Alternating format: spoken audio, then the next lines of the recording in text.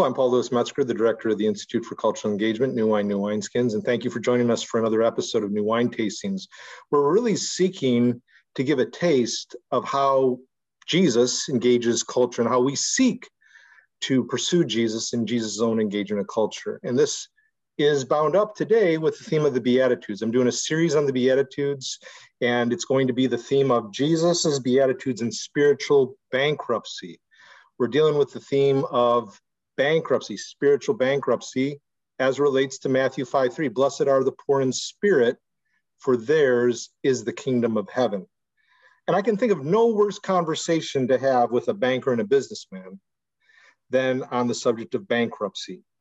And yet, as I just alluded to, bankruptcy is a key aspect of kingdom living, according to Jesus. It's John R.W. Stott, an Anglican minister from London, passed away several years ago, a spiritual guru, so to speak, for my wife and me, someone whom we highly regard. He did a commentary for InterVarsity Press on the Sermon on the Mount. And when he got to that first beatitude, he talks about poor in spirit means spiritual bankruptcy. And that's always stayed with me.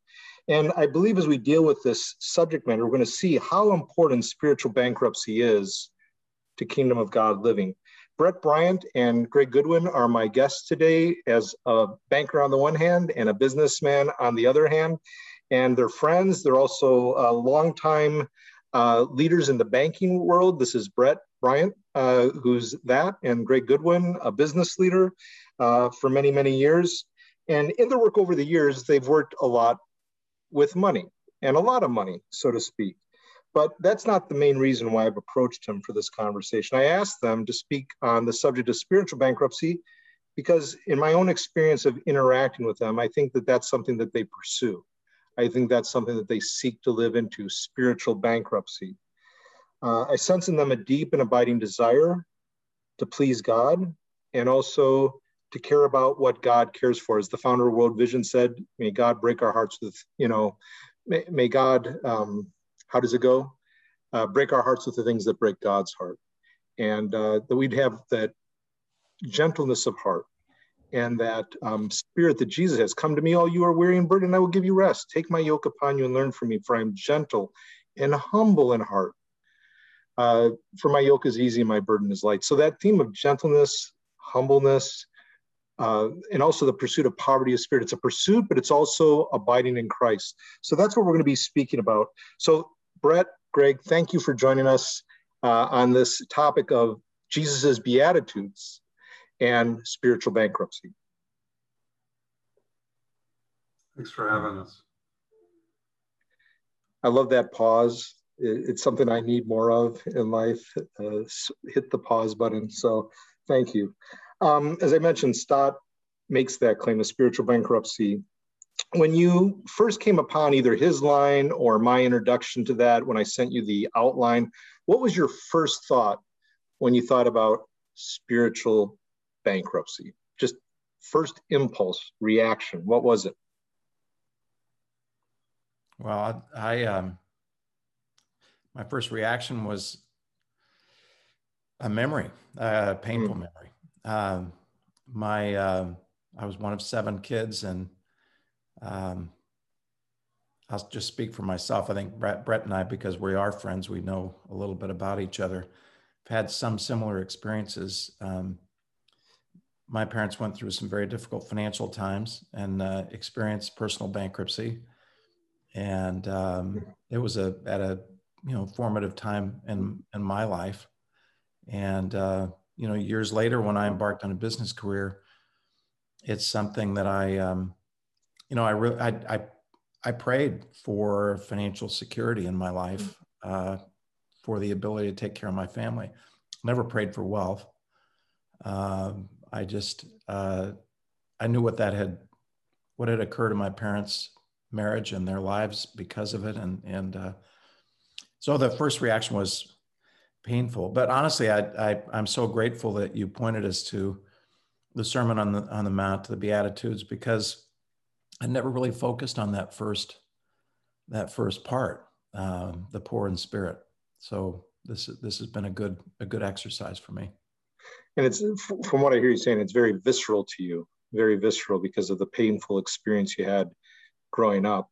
And so I appreciate that openness, Greg, to share that. Thank you. Brett?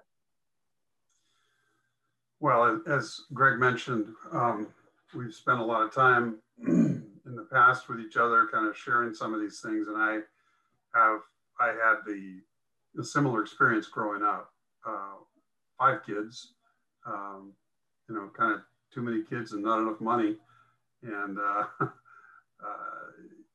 my parents also filed personal bankruptcy, and I remember them sitting us down and telling us that it's going to be in the newspaper, and because I think they list those in a very arcane spot in the newspaper, and they were very ashamed, and I was worried my friends were going to see it, and it did mark me because I entered the business world also very much not wanting to ever revisit that place again. And so as I encounter that word, it has a lot of, kind of still raw nerves with it.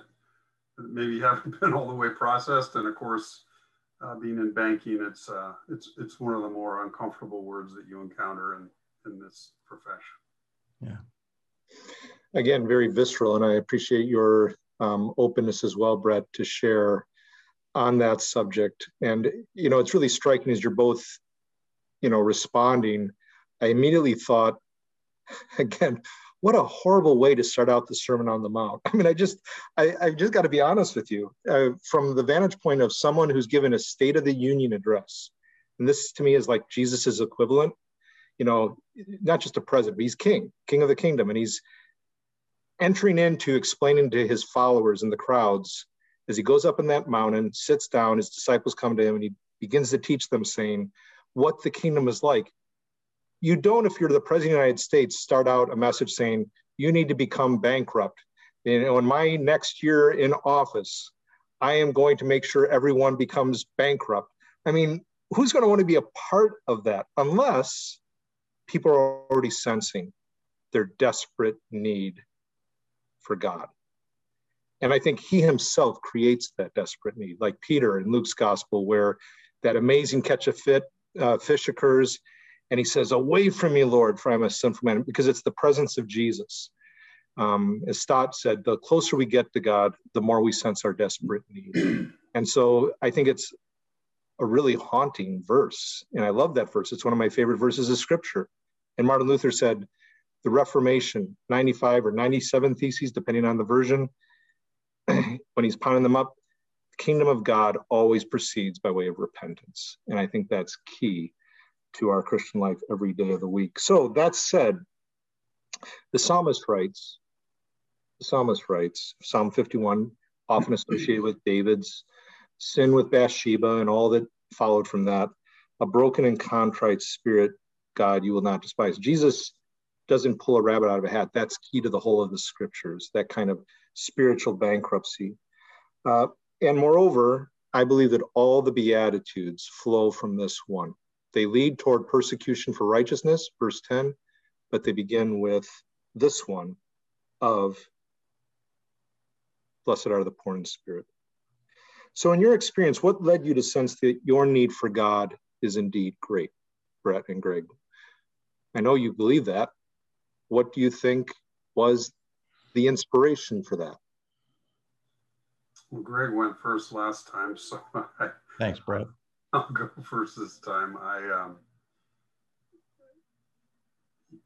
came to faith in my teenage years with, thinking that Jesus Christ was a curse word, and that he was a man, he had a middle initial.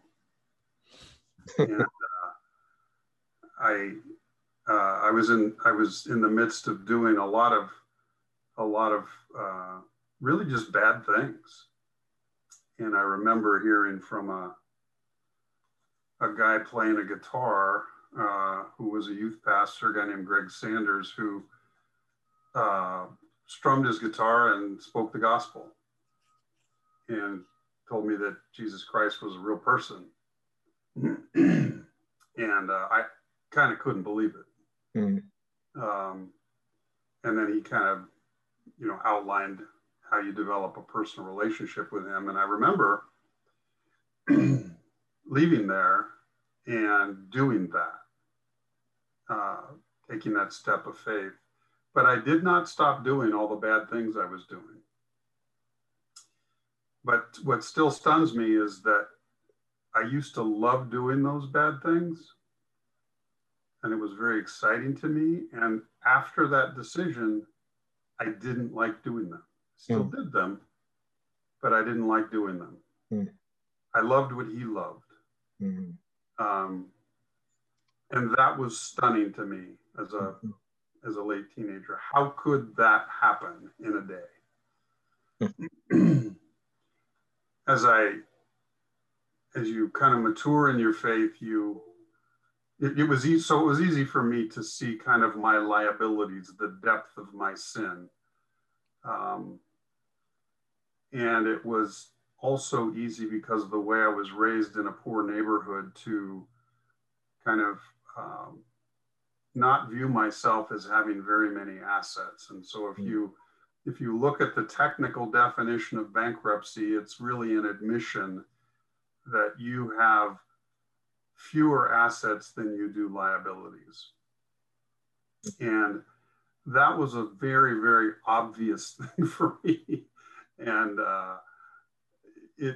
so in a sense, my conversion to faith, to Christ, might be easier than some who may have more resources. I think fast forward to today, when we have a look into quantum physics, where you see the infinitely small, and kind of galactic science, where you see quasars and galaxies, and you look at Colossians and it says that Jesus holds all those together. No matter what your wealth, no matter what your skill sets, if you bring those before a God who does those things at the quantum level and at the galactic level, to conclude that you have anything to bring at all is kind of kooky. And so, despite having developed some skills over time, relatively speaking, it is very easy for me, particularly given the benefits of modern science, to say, I am utterly bankrupt. And when you, just as in the financial area, when you conclude that you have much greater liabilities than you do assets, it is an opportunity for a restart. And it is the beginning of wisdom. And Christ can fill an empty container like that. And it has financial parallels. And it's embedded in our legal code because people need a restart. And I got one. Powerful. Powerful. Thank you, Brett. Thank you very much. Amen. Greg. I'm not going to follow him anymore. I came to faith later. I was 31 years old, young dad, had been divorced. But it was 3 years into Michelle's and my marriage, which is now 42 years. I don't know. I think, for one thing, with respect to how I have always seen myself in the world before I came to faith and after, I think I was given, I guess, the gift of empathy. Sometimes it's a gift, sometimes it's not so much. But I felt the pain of a creature, let alone a person. And, I was drawn to the kids in my elementary school no one else wanted to be friends with. I'm a very emotional guy. I cry easily. You know, I mean, you can make me cry in a cartoon if there's enough in it. And I just, I think I've always understood, but in that moment of coming to faith, even more so. You know, what a grain of sand I am, how small in the universe I am, how just, I don't care what happens to you in terms of success in life.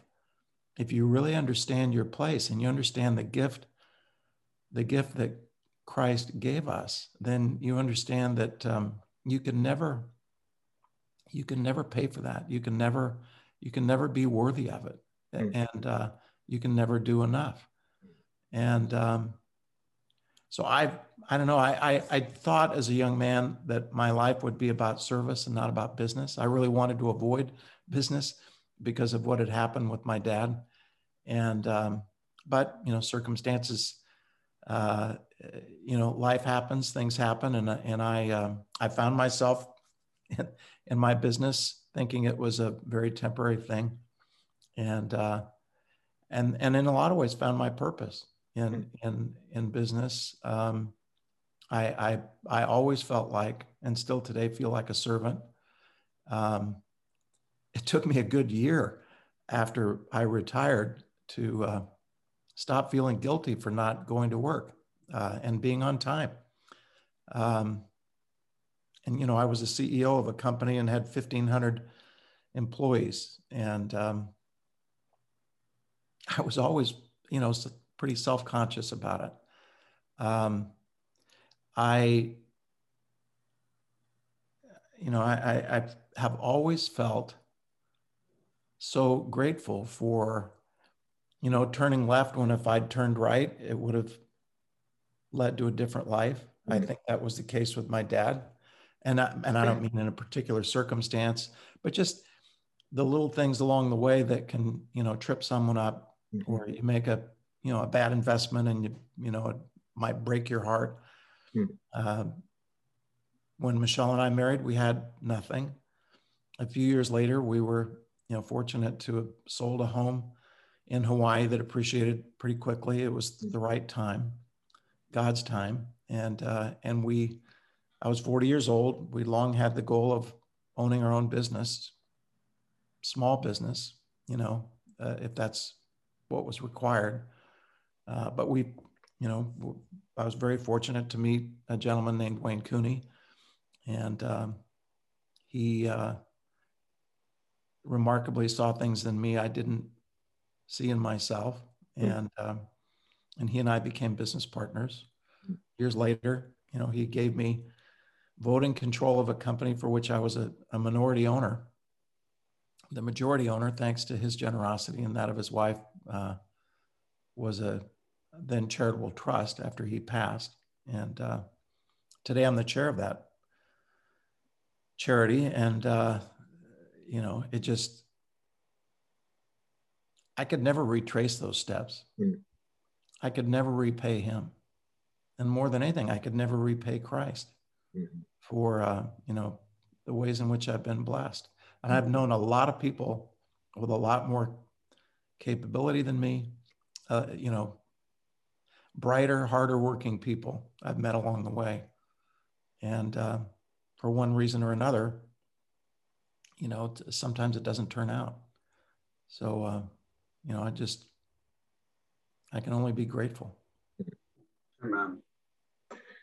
When you spoke about that sense of gratefulness, it reminds me of something a mentor and friend of mine, Dr. John Perkins, has said about his own life. He said he has a debt of gratitude, you know, and that sense of gratitude, of obligation, not to pay back, but he just was overwhelmed. And you both were talking to me even about how small we are in the universe.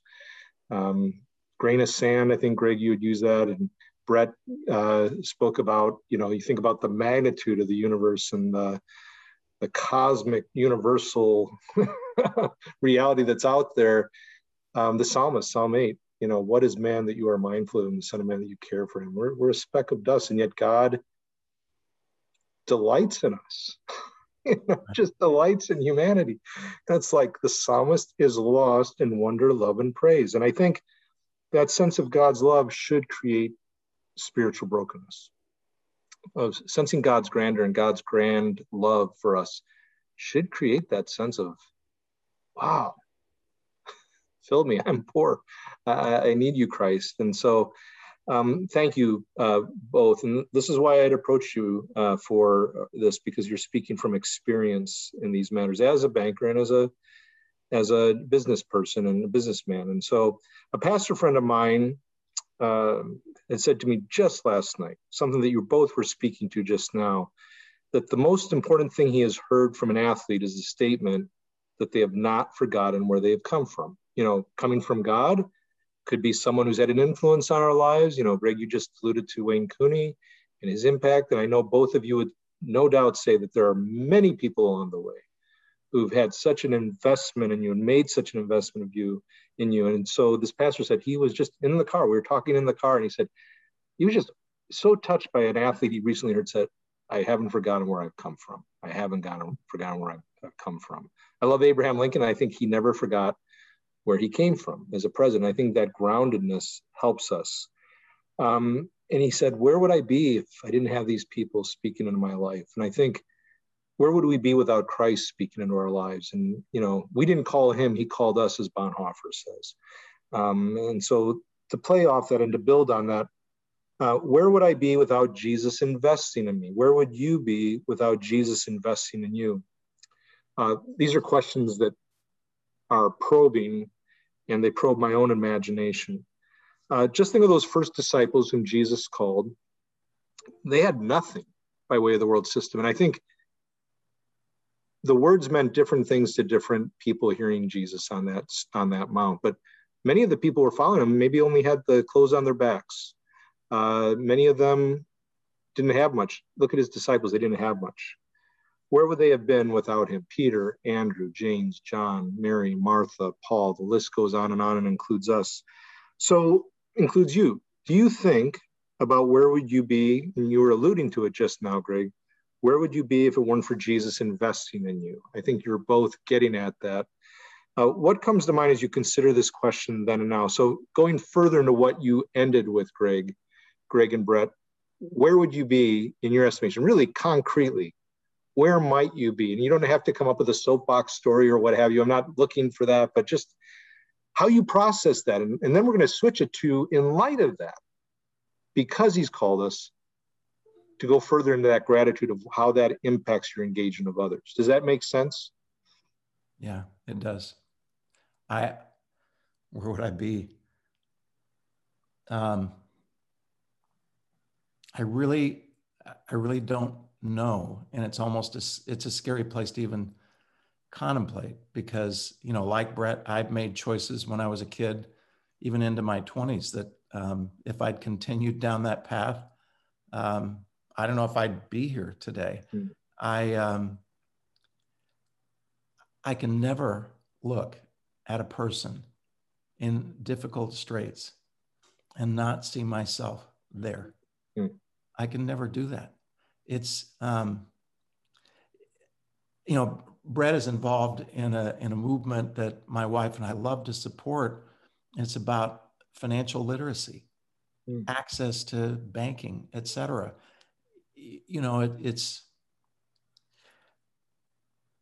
I can't escape in the current dialogue the notion that, in spite of all the things that happen in my family, I'm still privileged. And that my privilege is that's the worldly part of the success that we've had, and so you have to carry that as responsibility, and I don't think you can really escape it when I look at others, in terms of our philanthropy, we focus on people who are insecure with respect to food, insecure with respect to housing, or they don't have access to education or even the most basic needs being met. I was part of a family that was on welfare and food stamps at one point, and we were homeless for a period of time when I was a teenager. We moved in with my aunt in a tiny little place, and it was not great. But anyway, I just I know I would be in a different place, and I'm just in awe of the circumstances that I really believe God placed me in that have led me to where I am today. And I love what you said about an athlete saying, I won't forget where I came from. And it's been a mantra for me my whole life. My son reached out last week. I have a son who's in politics in Northern California. And he said, I want to tell you about this young guy that we're reaching out to do a PSA for vaccines. He was just drafted by the Pittsburgh Steelers. His name's Najee Harris. And he said, this guy grew up, he was homeless. And one of the first things he did when he was drafted was he came to the Bay Area and he held a party for homeless people in his neighborhood. Mm. And people that he knew and grew up with. Mm. And I'd love to meet that kid someday, because he's got, I don't know, I'm grateful. I can't help but be grateful for what I experienced as a kid, because I think it was formative. And I have no doubt that it was formative for Brett as well. Mm. Thank you, Greg. Thank you very much. Brett. Greg, I love listening to you. We should just jump to the next question and ask Greg. You guys kind of remind me of Keith Richards and Ronnie Wood. You kind of play off of one another like the Rolling Stones guitarist. You riff off one another. That's probably too close to the truth if we reach back some decades, and let's not go there. I think of some poignant moments whenever you have situations like Greg and I grew up in. It's not just financial challenge. It's abuse, it's housing, it's alcohol, it's drugs, and I saw all of that. I saw early death, early suicide from a lot of those things, and it's not difficult for me at all, as Greg mentioned, to kind of see somebody in a difficult situation. It's not difficult for me at all to reach 1 foot away and say, that's me. Mm-hmm. Right. That's me. With a couple more left or right turns when they should have been right or left, that's me.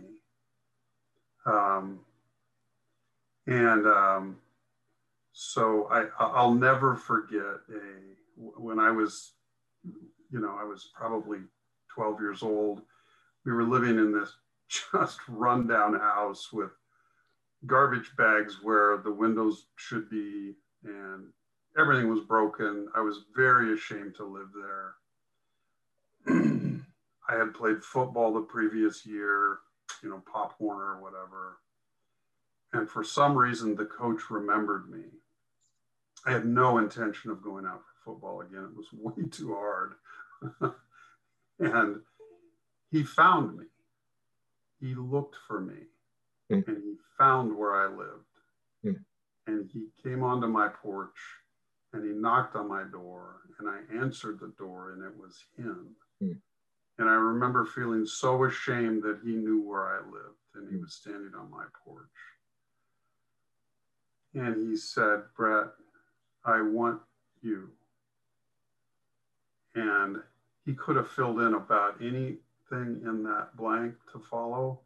And I would have said yes, because I just wanted somebody to want me, to do something. And it's kind of a parallel for me to Christ, because I learned that he didn't have a middle initial, and that he was God, and that he wanted me. And he came with unbelievable resource. And I made a lot of left turns when they should have been right, a lot of right turns when they should have been left. He was with me in both, the left and the right. And when it should have been right and I went left, he brought me back. So it's a question I could go on for a long time, but I won't. But it's just a deep well there. And as Greg said, you just kind of fall on your knees every day with gratitude. And I don't know why. I don't know why you did that. I don't know why I'm here in this place at this time. Could be so very different. And I find that both of you, just knowing a bit of your stories, and I'm learning more today, and it's really powerful to me personally, because some of this I haven't heard before. I knew that there was something behind it all in terms of the trajectory of what I sense as poverty of spirit, and I knew hints and pieces, but not at this level of depth dimension. I also know that you're both very concerned for wise investments. It's not that we be flippant. While God graciously bestows favor, pours out the sun and the rain on all peoples lavishly. I see birds in our backyard, the way they waste the seed and such. I mean, God doesn't get fixated on this. I mean, God makes good investments. Jesus calls us to make good investments, but a lot of times we blow it. And I think the difference in how you approach resources, from what I know of you, is that you don't have this mindset, well, they just need to be wiser. They need to not be so lazy. They need to be this. And once they get their own act together, then we'll consider supporting. I mean, Brett, you're helping train people to be better with their resources. And Greg, I know how you invest in people and caring for people. And I think a lot of people don't think that way. And I think you probably wouldn't think this way yourself if you hadn't sensed your debt to God. And I do think, not to make it a formula, but I do think, as you were sharing, I think God may bless you with resources in part because God knows that you are going to not forget where you come from. And that's not meant as a formula, but that when we don't forget where we're coming from, we don't forget other people in similar situations, and we'll be better stewards. And so I'm going to build on that. I'm going to move forward. And Brett, you haven't shared a bit of your own story. Maybe you'll weave that in a little bit in terms of profession, as Greg had alluded to. 1,400 employees, Greg? Did you say 1,400 employees? Yeah, almost 1,500 toward the end before I retired. That's a lot of employees. But again, I want people to hear that as we move into the next segment, as we're rounding the corner, these people here, Brett and Greg, really do take seriously financial investment in light of God's investment in them and in light of other people investing in them. And I think there's something here for us, because Luke's gospel with blessed are the poor, cursed are the rich, is a parallel to what Jesus is saying in Matthew 5. And often conservatives tend to read blessed are the poor in Luke 6:20 in light of Matthew 5:3, which is wrong. And liberals tend to read Matthew 5:3, blessed are the poor in spirit, in light of Luke 6:20, and that's wrong. Allow both to stand on their own. As Gordon Fee and Douglas Stewart say so well in this passage from a famous book, second edition, How to Read the Bible for All It's Worth, they put it so spot on. In Matthew, the poor are the poor in spirit. In Luke, they are simply you poor, in contrast to you that are rich. On such points, most people tend to have only half a canon. And I see that, conservatives and liberals have half a canon. Traditional evangelicals tend to read only the poor in spirit. social activists tend to read only "you poor." We insist, and I insist with them, that both are canonical, both are biblical, and we have to let them live in tension. And then they synthesize it so beautifully here. And I quote, "In a truly profound sense, the real poor are those who recognize themselves as impoverished before God." And that's the way we should all be, that we're poor before God, impoverished before God. But the God of the Bible, who became incarnate in Jesus of Nazareth, is a God who pleads the cause of the oppressed and the disenfranchised. One can scarcely read Luke's gospel without recognizing his interest in this aspect of divine revelation. Douglas Fee, or Gordon Fee and Douglas Stewart. So I come back to this. It's not money that's the root of all evil. It's the love of money that's the root of all evil. And there's a sense in which, we are to make good investments with money. Jesus speaks a lot about money and stewardship of resources and like, for the sake of philanthropic work. So theocentric, God-centered work leads to philanthropic work, in my estimation, scripturally. And there needs to be a pursuit of multiplication and long-term growth and development. And I know you both are about that. It's how to invest to build. It's not always a financial return on investment. Sometimes it's really not that at all, but it is a return on investment, kingdom worth, of multiplication of impact on people's lives for holistic transformation of the whole person and the whole community. I know that's what you're both about. You can tell me if I'm wrong, but that's what I think you're about. In the Sermon on the Mount, Jesus tells us to invest in lasting, eternal treasures where moth and rust do not destroy and where thieves do not break in and steal. For where our treasure is, there our heart will be also. But Jesus doesn't mean by that, don't think about the poor. He says in Luke's gospel to his disciples, because the kingdom of God has been given to you, give your proceeds to the poor. So it's like, and I see a lot of Christians in my circles tend to think, well, because God's given us the kingdom, we don't have to care about the poor. I'm thinking, well, we haven't read Luke's gospel then, have we? It's a both and, not an either or. And if we really know how deep our own need is and how impoverished we are, we'll care for the physical poor too. The two go hand in hand. Otherwise, we only have a half a cannon. So I've shared that statement from Douglas Stewart and Gordon Fee. How do you seek, Brett and Greg, to make eternal investments in your various philanthropic endeavors? Because I think that's what you're doing. But how do you seek to do that? It's your turn, Brett. I think that Greg kind of already mentioned something that really drives me. He mentioned kind of a constellation of different areas of giving that he and Michelle use as a guide. And I like it so much because the phrase I like is the right resource at the right time for the right person. Mm-hmm. As I think about my own, some of these kind of threshold moments that you have, when I got to high school, I couldn't afford the $35 application fee to play football at high school. Somebody paid that for me for a few years. I never knew who.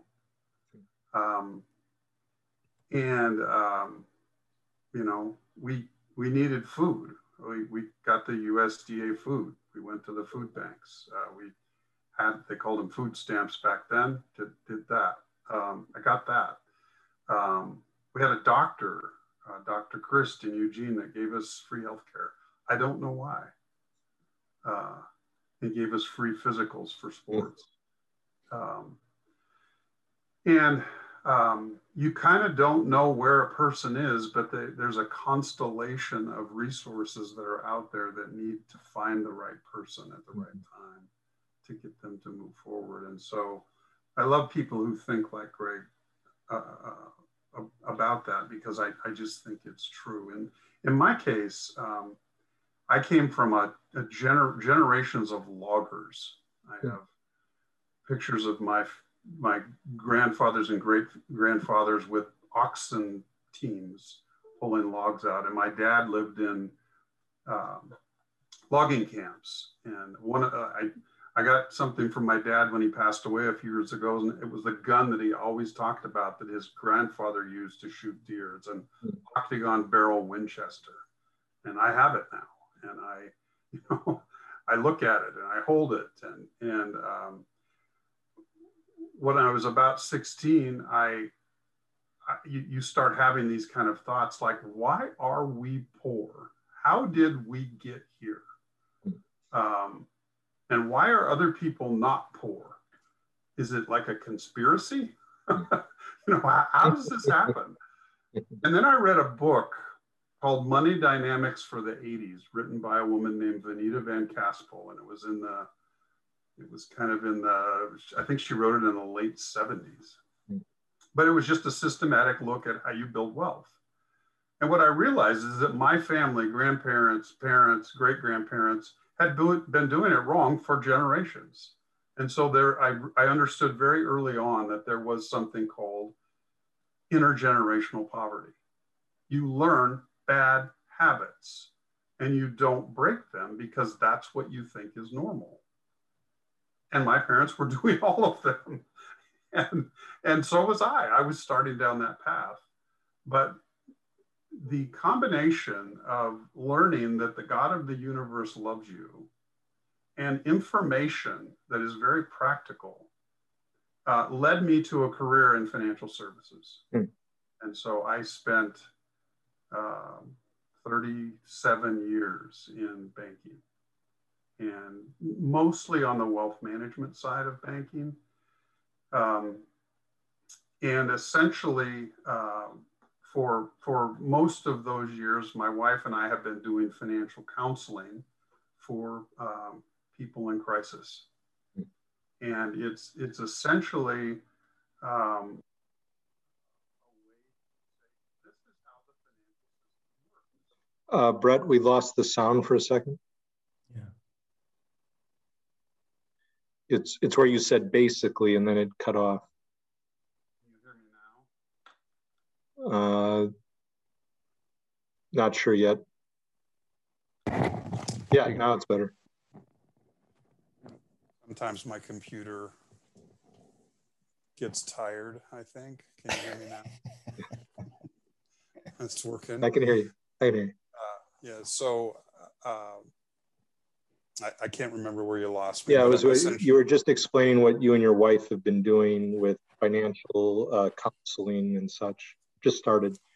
Yeah, so when you are financially in a corner, you have very few options.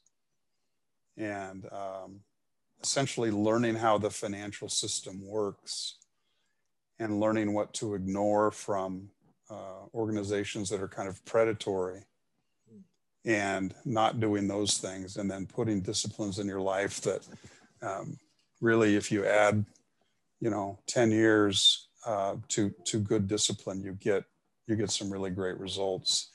That kind of teaching has really allowed us to see people come out of very, very dark financial situations, get a little bit of financial margin, and have options. And when you have options, you can kind of become who God wants you to be. Absent options, you're really very, very limited in what you can do. And so we personally love seeing that kind of freedom as opposed to slavery to debt or overspending or whatever. So that's Greg alluded to it earlier. I love providing that resource together with other people who do housing and transportation and food, because we're not always the right resource, but sometimes we're the right resource at the right time. And what I hear you saying with that is, again, because God had invested in you, and I even sensed from how others invested in you, you're investing in others. And I even sensed a passion point in your, maybe that's why the computer kind of shut down and got tired, Brett, because once you started talking about what you've been doing, you and your wife have been doing with counseling people, I sensed even a greater passion for work. Because tell me if I'm wrong, but I think it's because it comes so close to home for you in terms of your own life experience. It's like you want to invest because you didn't go down that path that others before you did, and you're grateful, and you really want to invest in other people so that they can experience the joy of that kind of freedom of options, so to speak. Am I missing something, or is that really at your heart? That's it. Yeah. You know, there's people who say, you know, I was poor as a kid, but I never knew I was poor as a kid. And now in this society, if you're poor, you know you're poor. Mm-hmm. Right? Mm-hmm. And there just aren't options available to you that there are to others. Mm-hmm. Having said that, I very much still believe we do live in a land of opportunity. Mm-hmm. And with the resources that are available, you can search them out. You can move from one place to another. Yeah. And having said that, there are a lot of predatory organizations that do what they can to keep you in that spot. Mm. And I very much would like to help put them out of business because they make a bad situation worse. That's so well put and prophetic. Thank you, Brett. Great. Well, it absolutely is. And I just kind of want to extend that a little bit, at least in terms of where Michelle and I like to invest in this organization that Brett has really, he and Patty and others have created for our community. And then our number one charity is called Friends of the Children, an organization that started in Portland 28 years ago. And Michelle and I have been involved in that for about 10 years. And wonderful Christian man, Duncan Campbell, his wife, Cindy, they started it, the organization. And it's designed to address this issue of intergenerational poverty. It's designed to address the fact that for really in the world we live in now and in the country we live in now, I completely agree with Brett. There's, if I can get to this point financially, I really believe anyone can. But I share the belief that Duncan has that there are some children whose circumstances are so impoverished, not just physically, but spiritually. And that there's just a complete lack of resources around them, available to them in some cases. And, you know, if you're paying attention, you can tell who these children are at a very early age. And so Friends of the Children provides paid professional mentors who, you know, their full-time job is to work with these kids. We bring a child into the program and we're with them for 12 and a half years, no matter what. If a child gets expelled from school, they can't be expelled from Friends of the Children. Their mentor is spending time with them, you know, every week, 12 months a year. And it's a wonderful organization, and it's changed countless lives and really had an impact in our community. And I'm fortunate to be on the national board. And, you know, when I came on the national board, I think we had 7 locations in the country. Now we have 22, and we're well on our way to 25 and maybe 30 and more, because it really resonates with people. You know, when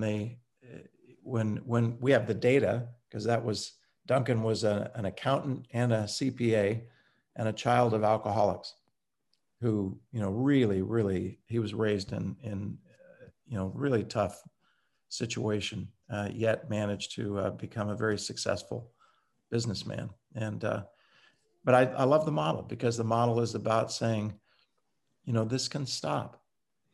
I look at it as, you know, when you change one child's life, you could be changing the lives of many people throughout several generations. And so I call it, you know, founding families. It's, you know, it's really significant to see some of the young people that came through this program, a number of them become mentors after they get through college, because, you know, they want to create the same opportunity for others, just like Brett was talking about. So anyway, it's you know, we've talked about it. we both knew the other side of the tracks, and we've been lifted up by Christ. We've been lifted up by many people who helped us along the way. Some we don't know who they are, and we never will. But you can't help but want to replicate that in other people's lives if you've been given that gift. Yeah, well put. Thank you, Greg. Thank you, Brett. And so we've come full circle. We've talked about spiritual bankruptcy and our need to sense our desperate state before God of deep need, that we're bankrupt. And that is what's bound up with poverty of spirit. A broken and contrite spirit, God will not deny when there's nothing in the bank account spiritually. And the more we sense our need, the more we sense our gratitude, the more, if that's really happening, we're going to sense the need to care for others who experience need. It flows. It's a barometer to me. If I don't sense the need to care for others with compassion and empathy, to use Greg's language before about empathy, I need to take a spiritual inventory, so to speak, of what's going on inside my heart. Because if I say I love God, but I don't love my brother or sister, I don't love God. And so it's, to me, a mirror. It's a barometer. And I think that the one flows from the other. And so you're talking about that need for God and engaging the needs of people in our society, the disenfranchised and the like.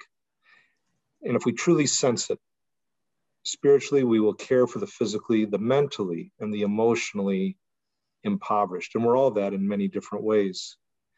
And as we close here, I just want to give you an opportunity to share any final words you might have about what God has placed on your hearts. I know you just mentioned Friends for the Children. Greg and Brett, you had alluded to some of your work. Just speak to that if you wish. And that theocentric investment from God to you is leading you toward philanthropic investment in the lives of others. Any closing thoughts you wish to share? Well, I'll sound like a politician when I say this, but it's friendsofthechildren.org, in case anybody wants to look them up. I just am grateful for the opportunity to talk about this in the presence of two brothers whom I admire and love, and so I'm grateful for the gift, and I'm grateful to be in a place where God has really created a purpose for me at that is wind in my sails, and it makes me feel invigorated every day. Rick Warren's book was really meaningful to me, and his challenge, if you've been given a lot, to reverse tithe. I'm not there, but our estate's going to look like that, and I honestly, I think God keeps challenging me to hew to that advice and get as close as I can. And so it's, I'm just really grateful. Thanks for the time. Thank you, Greg. Brett? Well, also, thanks for giving me this time. I've loved hearing even pieces of Greg's story that I didn't know, so that's fun too. And a real bonus, the organization that I'm involved in, that I've been talking about, is called Lighthouse. And essentially what we do is we have a credit union that provides affordable financial services, and a training group that provides accessible financial education and coaching. And we also provide emergency funding for people who are in desperate situations. We do that with partners, and I still kind of stand in awe that God took an idea and said, "Yeah, that's a good idea." I always like that He resources what He wants to do, and I thank you, Paul, for New Wine, pray for you often, because this is not only an amazing endeavor with New Wine, but it comes at a particularly poignant time for you, very challenging time for you. And I've just admired how you've weathered this and continued to kind of go through very, very difficult time with the presence of Christ. Thank you, Brett. Keep it on. Thank you, Brett. And thank you, Greg. And Brett, without sounding too political, what's the website for Lighthouse? Since Greg gave the website, is there a website? Yeah, probably, and I should know it. And I that's okay. I don't. Okay. But say it again. Lighthouse. Yes. Lighthouse Community Credit Union. Yeah. But I should say that just merged with Rivermark Credit Union in Portland. So we're now crossing the river, and our other partner, in addition, is Save First Financial Wellness. And then we have the Lighthouse Financial Foundation. Wonderful. And I encourage viewers to check out what Brett has just shared about and what Greg has just shared about, because it will inspire and it gives ideas like to come alongside, to learn from, to draw from the expertise, and to multiply these endeavors, because God's kingdom, because God's love is always turning outward, and it's God's not insular. God turns outward. For God so loved the world that he gave his only son. God gives and gives and multiplies. Satan tears down and takes away. God multiplies. And the thief comes to steal and kill and destroy, but I've come that you might have life. Amen. And have it to the full. And I want to thank Brett and Greg. What you just shared, Brett, it hits me about with my son's situation. That's my life verse of ministry is John 10:10. And I'm praying that over my son every day. The thief comes to steal and kill and destroy, but I've come you might have life and give it to the full. And God does that in the ways that Brett and Greg are talking about. And as we are spiritually bankrupt, seeing our deep need for God, God flows through us to impact others like God flows through us and impacts us. So for Brett Bryan, for Greg Goodwin, for me, Paul, Louis Metzger, thank you so much for joining us for New Wine Tastings as we seek to reflect upon Jesus' Sermon on the Mount, the Beatitudes. Blessed are the poor in spirit, for theirs is the kingdom of heaven. God bless you all.